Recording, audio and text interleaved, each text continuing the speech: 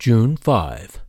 Ecclesiastes chapter 6, verse 10 through chapter 7, verse 14. Whatever exists has already been named, and what humanity is has been known. No one can contend with someone who is stronger. The more the words, the less the meaning. And how does that profit anyone? For who knows what is good for a person in life? During the few and meaningless days they pass through like a shadow. Who can tell them what will happen under the sun after they are gone? A good name is better than fine perfume, and the day of death better than the day of birth. It is better to go to a house of mourning than to go to a house of feasting, for death is the destiny of everyone. The living should take this to heart. Frustration is better than laughter, because a sad face is good for the heart. The heart of the wise is in the house of mourning, but the heart of fools is in the house of pleasure.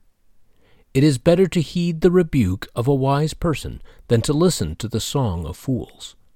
Like the crackling of thorns under the pot, so is the laughter of fools.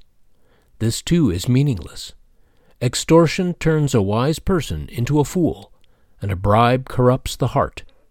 The end of a matter is better than its beginning, and patience is better than pride.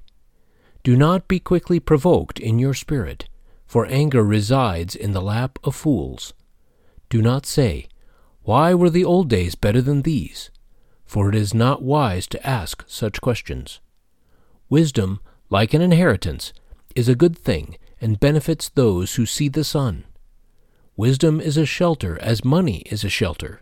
But the advantage of knowing is this: wisdom preserves those who have it. Consider what God has done.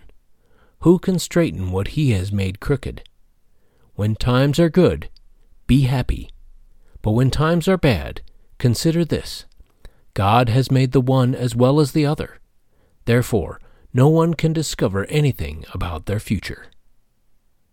As compared to dwelling in the past or longing for the future, how much do you live in the present?